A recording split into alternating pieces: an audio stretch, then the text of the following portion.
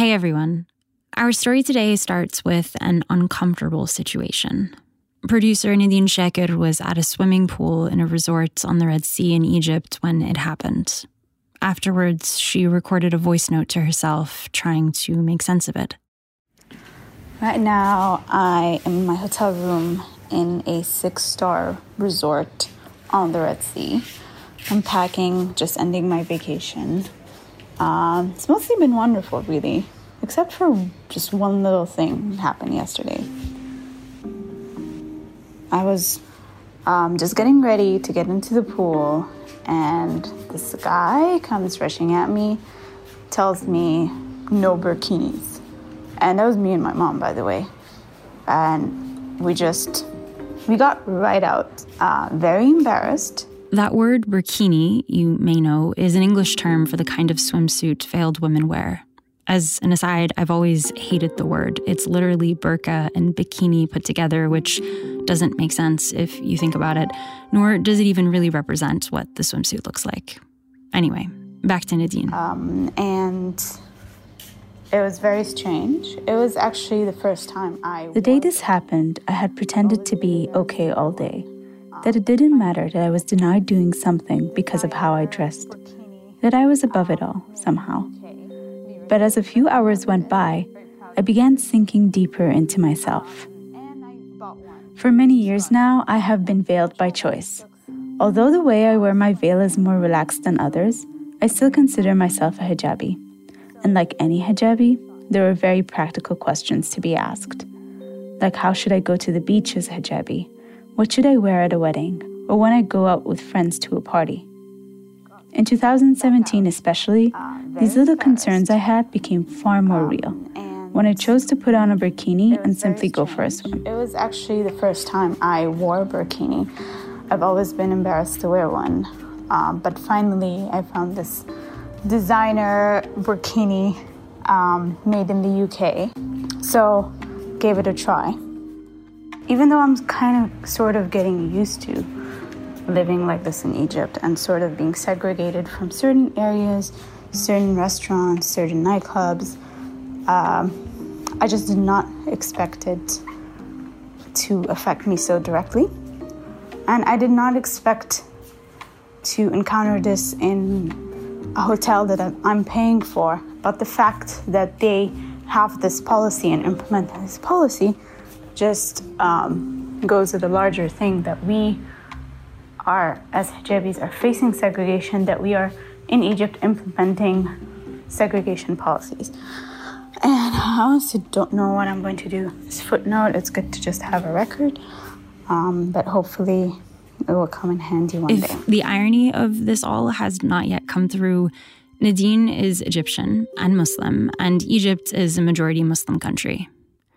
This story is one close to my heart. I'm half Egyptian and Muslim. My mom is covered. She's had similar run-ins with hotel pools in Egypt. I have friends who often share their painful experiences of feeling less than. One story I'll never forget is a friend of mine, Yumna, was trying to make a dinner reservation in Cairo, and the host on the phone asked her to describe how she wears her veil, because the way she dressed, her headscarf, would make or break whether or not she would be able to dine with them. So today, a story about feeling like an outcast in your own country. I'm Hiba Fisher, and this is Kerning Cultures, stories from the Middle East and North Africa and the spaces in between. London is predictable, they've seen it happen. And one story that always kind of captures my imagination. The streets lost culture. And you're listening to Kerning Cultures. Here's Nadine. This story is not just about me. It is about many other women who have been made to feel the same way and are asking themselves, why? It is about being a veiled woman in Egypt. Many women took to social media describing similar embarrassing encounters. Being asked to leave restaurants, clubs, bars, being turned away from pools and hotels, and even getting rejected from jobs. One post was making the rounds that summer. It was Dina Aces, a hijabi who wanted to protest recently enforced measures banning hijabis from using more pools where she went on vacation. She had enough. and decided to go for a swim in one of those banned pools. This is her explaining what happened. I started swimming. And then, of course, when I started swimming in this pool, everyone was very surprised. You can see the looks of everyone. Okay, I mean, this was something strange, because everyone knew that it's not allowed. One of the people who were swimming in the pool, they pointed at me and they were talking, and I didn't exactly know what they were saying, but it was very obvious that they're saying that, there is a person with a burkini swimming and she shouldn't be swimming. So anyways, the lifeguard came and, talked to me, and I told him, no, I'm not going to go outside. It's not anyone's right to kick me out of the pool. A bunch of people started gathering and arguing with one another, some defending her, and some taking the side of the man. The people's voices started getting loud, and people were starting about to, actually fight. So then my relatives actually went and told me that he was saying, if you're going to be allowing this kind of thing, now you're going to be allowing nannies or, So it was very disrespectful how he was putting it. In case you didn't catch that, one of the men at the pool said, if you allow this kind of thing, next you'll be allowing nannies in the pool too. I was only able to understand the man's comment comparing hijabis to nannies through a conversation with my brother, who I spoke to while I was trying to figure this whole thing out. Here's some of that tape. Oh, yeah, 100%. Yeah, I think it's a classist issue. Yeah, as it's completely based on people not wanting people of lower classes to go on vacation at the same spots they do. Because it looks icky. Because it looks icky. Yeah, it's part of the class divide in Egypt because people in upper classes think they're much better than everyone else and they think they're entitled to whatever they have. Egypt is a very classist place, and this is just an example of classism. He said Egypt is a very classist place, and this is just an example of that. That day, Dina posted about what had happened and included a photo and video of herself in her black and azure blue burkini, holding her ground in the pool while people clustered around her. She commented on what the man had said, comparing hijabis to nannies. She then urged women not to be scared and to do the same. But what she wasn't prepared for were the kinds of reactions or comments she would get for what she had posted. For the most part, she got a lot of support. But reading through the comments myself, it was difficult to digest some of them. One woman said she shouldn't be wearing a burkini at all, or even be in the same pool with men. There was no place for religion in the pool or beach, and that women, when they come out of the pool, look like water-leaking barrels. Others said that wearing the hijab is only supporting Islamism and is backward, while some brought up the fact that they thought her swimsuit material was unhygienic, which for Dina could easily be disputed. You can swim with the sea with any kind of clothes. It will not do any kind of hygiene issues. So this purely shows that part of the reason, at least, is how elegant or how classy the place looks. As in burkinis aren't classy. Other people were actually talking about the rules, that you're not following the rules, but I felt like if there are some rules that are related to discrimination, then these are not rules. The rule is meant to be protecting people. So a rule, if a rule is built on discrimination, that it should not be followed. It's not like, it's not like holy words. These were the kinds of comments hijabis were hearing over and over again. Where did these ideas come from? And how did hijabis get swept into this strangely new social narrative that was so bent on focusing on appearances and class differences? The first thing I needed to figure out was when all this started happening. Okay, so this should be attached to my phone. I spoke to Mai Kozba, who studies Muslims and Islamophobia in the West and in Muslim-majority countries. She told me about an important rupture in Egyptian political life. Hundreds of thousands stormed the streets across the republic. They were opposing the rule of Mohammed Morsi. After the fall of the Muslim Brotherhood's short rule in Egypt in 2013, things changed. Now, here's an interesting turning point where the speeches that were given by the president at a time kind of set the tone for what's to come. Who is the enemy? Who's our friend and who's not? There's some sort of an anti-Ikhwan campaign that, of course, it has deep-rooted hate against them. And so Al-Ikhwan is the Arabic name for the Muslim Brotherhood. And fighting terrorism, says Mai, was read by many as a veiled reference to fighting them. Somehow, hijabis were a casualty of this war. In 2015, a famous journalist, Sharif al-Shubayshi, put out a call for all Egyptian women to publicly unveil, and to do so at a rally in Tahrir Square.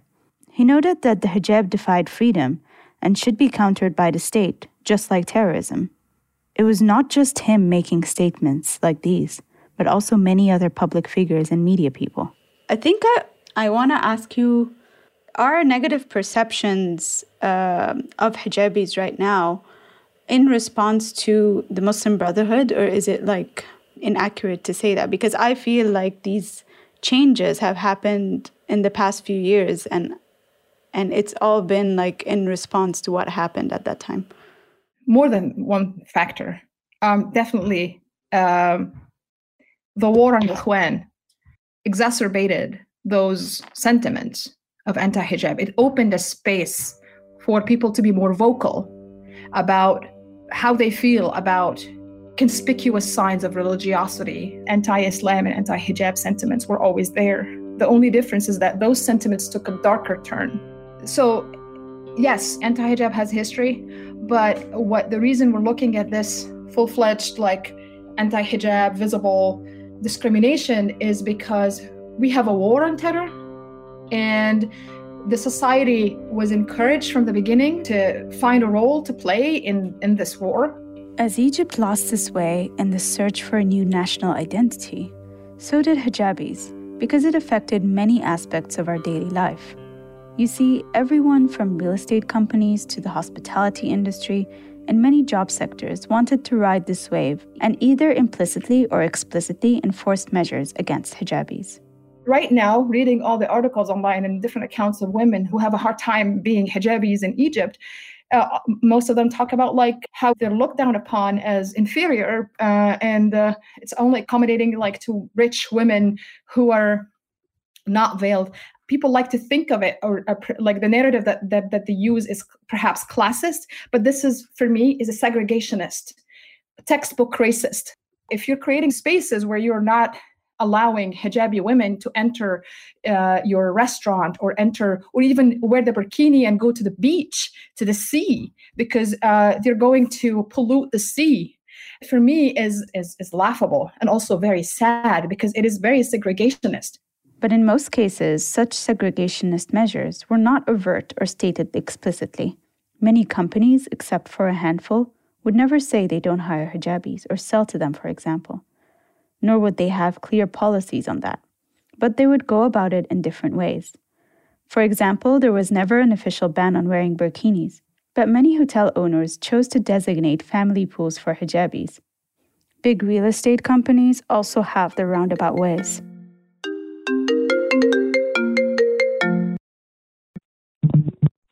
Hi Naveen, الأخبار. Hi Hind, how are you? تمام الحمد لله. Hind Minaim used to work in advertising for real estate companies that sell beach homes just like Dina's. She tells me that there are no explicit policies that forbid hijabis from buying from them or becoming their clients.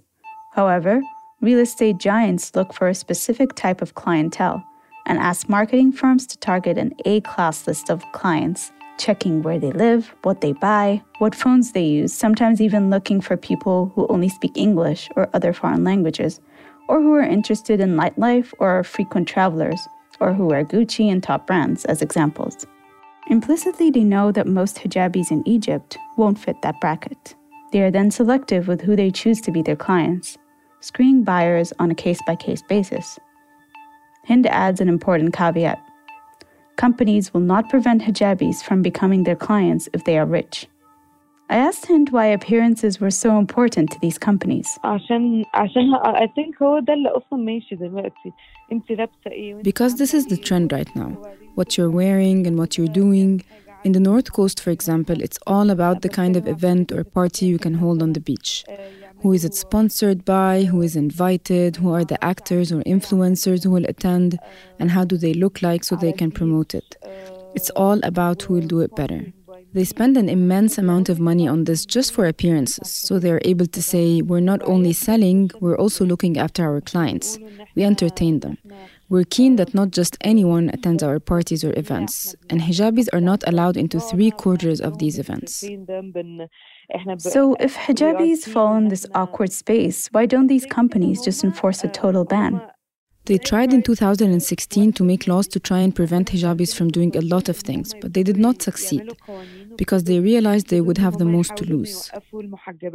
And the reason they couldn't, Hind says, is because in every family there is at least one family member who is veiled. But in all honesty, I experience this all the time in my life. I can see it in the way that they treat me. What else would it mean to own a beach home but not be able to access a beach event? They don't know how to get away from this. They don't know how to be balanced.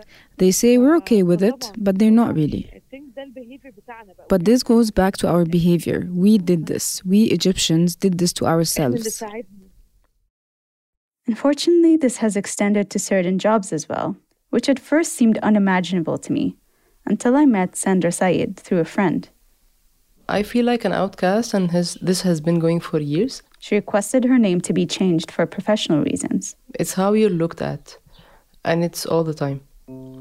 Despite the fact that, thank God, I'm accomplished, I did my best in my professional career, in my personal life, and still people wouldn't recognize all of this. For me, this is very humiliating because they do not give themselves a chance to get to know you better as a person, but rather they would like us all to look alike and fit in, which is not part of what I believe in. As an HR manager, I think the most common would be line managers asking me to get someone with certain criteria, like they wouldn't say it very bluntly, but you would understand that they don't want someone who's veiled. And we get into this discussion that this is not appropriate and this is discriminative and you need to give everyone a chance, which you're basically not doing. And they would end up doing the interviews for everyone and still choose someone who's not veiled. So you would still bring forth a candidate who's veiled despite them saying no? Yes, I would bring forward whatever I see as matching with the requirements of the position. How would they react when you did that? After some time, I realized that they respect what I'm doing, but still their minds are up to something. So they would interview the people. They would just do what other managers did with me as an applicant, just like rush into the interview, finish it in like 15 or 20 minutes. Like they did their job, and then they would choose whatever they have. And we had these personal discussions that like, your mother is wearing hijab, your wife is wearing hijab, why are you being discriminative against those who are wearing hijab on the job? And they would be like, oh, but this is different, this is a professional environment, they need to attract the clients. In my conversations with Sandra, it hit me how this problem with hijab was a uniquely Egyptian one, a product of recent events, a need to reinvent one's identity along certain lines like appearance, class, money, secularism. But what about history? Was there something in our history that affects our perceptions of hijab today? Did hijab always mean the same thing? It is true about what they say about our grandmothers and great-grandmothers living through much more liberal times. The 1940s all through the 60s, but even dating back to the mid-19th century, Egypt was going through its liberal age. This period witnessed the liveliest cultural wave the Arab world had ever seen. The popularization of Arab novels, theater, cinema, an impressive translation movement, the beginnings of liberal democracy, and burgeoning secularism that subtly challenged the authority of religion in Egyptian society. Even then, there was a struggle over what defined Egyptian identity. The Arabists looked to the east, the Levant, Iraq, the Arabian Peninsula, and others looked to the Mediterranean and Europe. Some wanted Egypt to be Islamic. Well, as you know, the Egyptian society was very class-based. This is Fadwa Ginti, an anthropologist who studied hijab throughout Egypt's modern history, especially in the 1970s, when she conducted field research on why Egyptian women were veiling in masses and wrote several seminal books about it.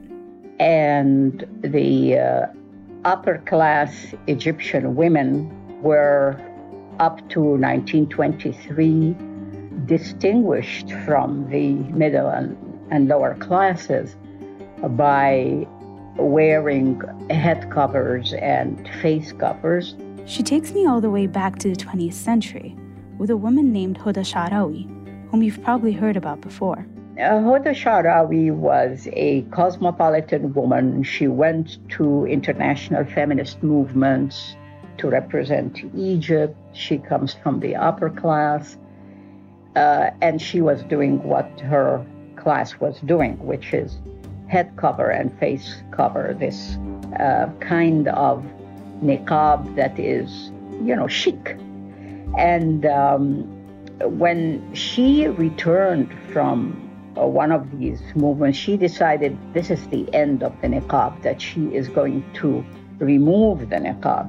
And I think with that, Huda Sha'rawi gained respect inside Egyptian society. The symbolism of it went beyond that, and the women saw it as a liberation point, and that's the end of the hijab, etc., etc. But it wasn't really the end of the hijab. It was the idea behind that she can lift the niqab, the idea that she did lift the niqab publicly, and many people followed. Feminists such as Huda Sha'rawi rejected the system that kept women secluded in their homes, which was known as the harem system, and publicly removed her face veil in 1923 in protest.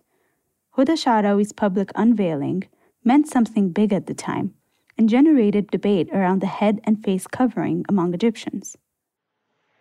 Well, I think that intellectual and public intellectual leaders in society were debating from the perspective of the influences they had. Many of these were very much influenced by French culture. They were educated in France. They wanted their women to look cosmopolitan and international. And some said, no, they should be conservative and traditional. It was an intellectual debate going on about whether to cover the head and face or not to cover the head and face. Fast forward a few decades to this moment in history. It is Nasser, socialist president, giving a speech in 1958. This is how it goes. وقابلت المرشد العام للإخوان المسلمين وقعد وطلب مطالب. طلب إيه؟ He's saying to a large audience of people that he met the head of the Muslim Brotherhood and made demands to him, one of which is to make the hijab mandatory in Egypt, and that every woman on the street have a scarf on. كل واحدة تمشي.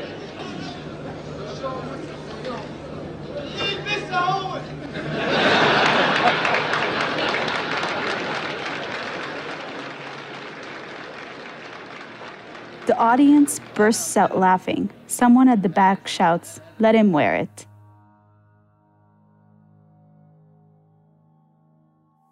Hijab was a big part of the Muslim Brotherhood's social campaign. Although the Brotherhood was a young organization at the time, the way they were using and talking about hijab was very politicized, and they carried that agenda with them into the 1970s. By the 70s, the hijab had taken on a totally different meaning. Here's Fadwa again. The movement that started in the 70s, I would say, was really different from all of that debate. From the intellectual debates of early in the century, she means. Because it is the young women who are educated, who went to the university, and it is these women and the women who were in the most difficult majors, medicine, engineering, and so on, who were into this kind of movement of what's wrong with us? Why can't we dress in our way? Now, when they did that, at that time, the mothers were in shock because the mothers have lived through the debates that you're talking about, the debates of lifting the veil, and they feel that they worked hard to achieve the uncovering, and then their daughters voluntarily, without any pressure from Al-Azhar or their parents, started moving into covering But the cover was very different. That is, if you go in the sartorial features of the veil of the 70s and what was there before, they were really very different. The veiling of the upper class of Hoda Sha'rawi and so on is transparent, white muslin, and so on. It was a very different kind of dress from the one that got established by the women in the 70s, the young women. Those were long abaya-like robes that women started making for each other before they were commercialized and started selling in stores. By the 80s, their mothers joined. By the 90s, it was crossing classes. And now I see a retreat from that. What happened in Egypt with the revolution between 2011 and 2013 is that some liberation happened in Egypt. The message was, you don't need these symbols. Nobody's going to stop you, but you don't need it for your identity. It is no more a distinguishing feature of being the proper Egyptian woman. I know many young women who just removed it. They must have felt that the reason behind their donning this cover before doesn't exist anymore. As hijab is transforming into something else that has yet to be defined. Many women, if not all hijabi women I talk to, see their hijab as a form of resistance, with varying degrees, of course. It is that kind of resistance that pushed the Egyptian Hotel Association, an elected body and NGO supervising all hotels in Egypt, to release an official memo on the 19th of August in 2019, preventing hotels from banning burkinis in certain areas in Egypt after receiving hundreds of complaints.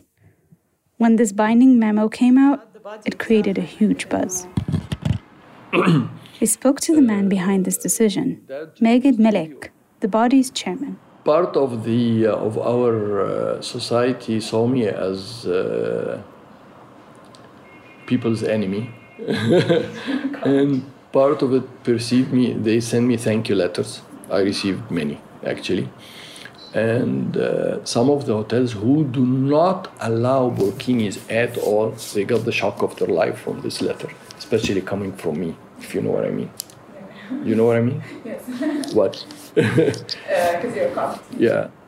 But he chose to take this step because he saw many women were discriminated against, and that hotels must respect changing Egyptian traditions.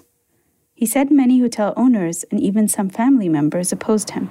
But for him, accepting the other, the way it is, the way he is, the way she is a solution to many problems that we have. Because I cannot put conditions to the way you dress, the way you eat, the way you live your own life, the way you choose to live your own life. Removing barriers by accepting the other the way he or she is, I think is one of the main solutions to our society.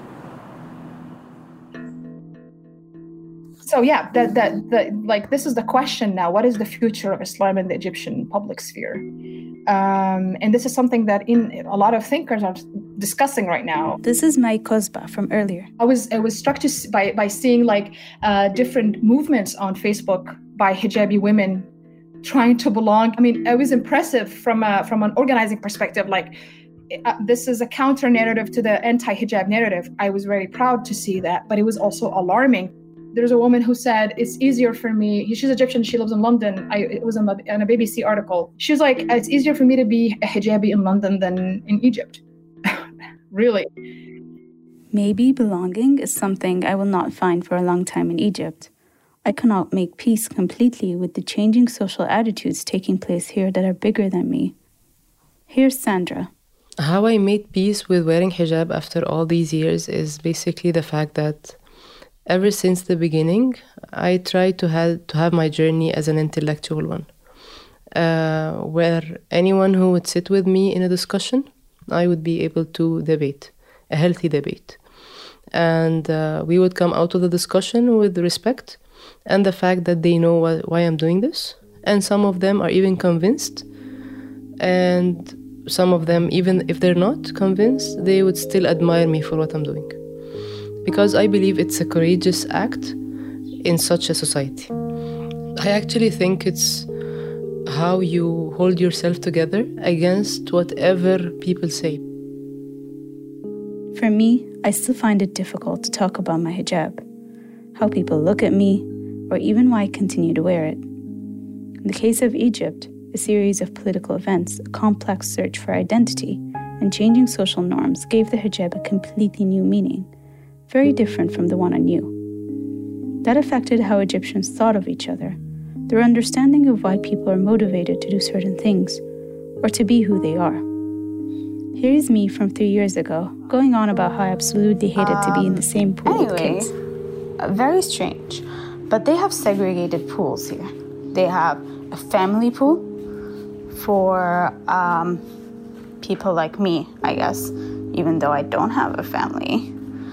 And that's where you, in your burkini, along with whatever kids or your family, go into that pool. But the infinity pool is like, I guess, for foreigners or people who don't wear burkinis.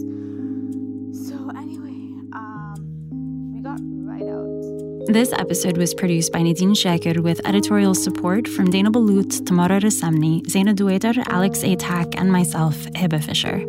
Sound design by Alex Atack and Mohammed Khayzat, and fact-checking by Zaina Duwaiter. Bella Ibrahim is our marketing director. Thank you to everyone who spoke to us for this episode. Hind Monam, Dina Isa, May Kusba, Fadwa El-Gwindi, Sandra Sayed, Magid Madik, Yusuf Shakir, and Yumna Shirbini.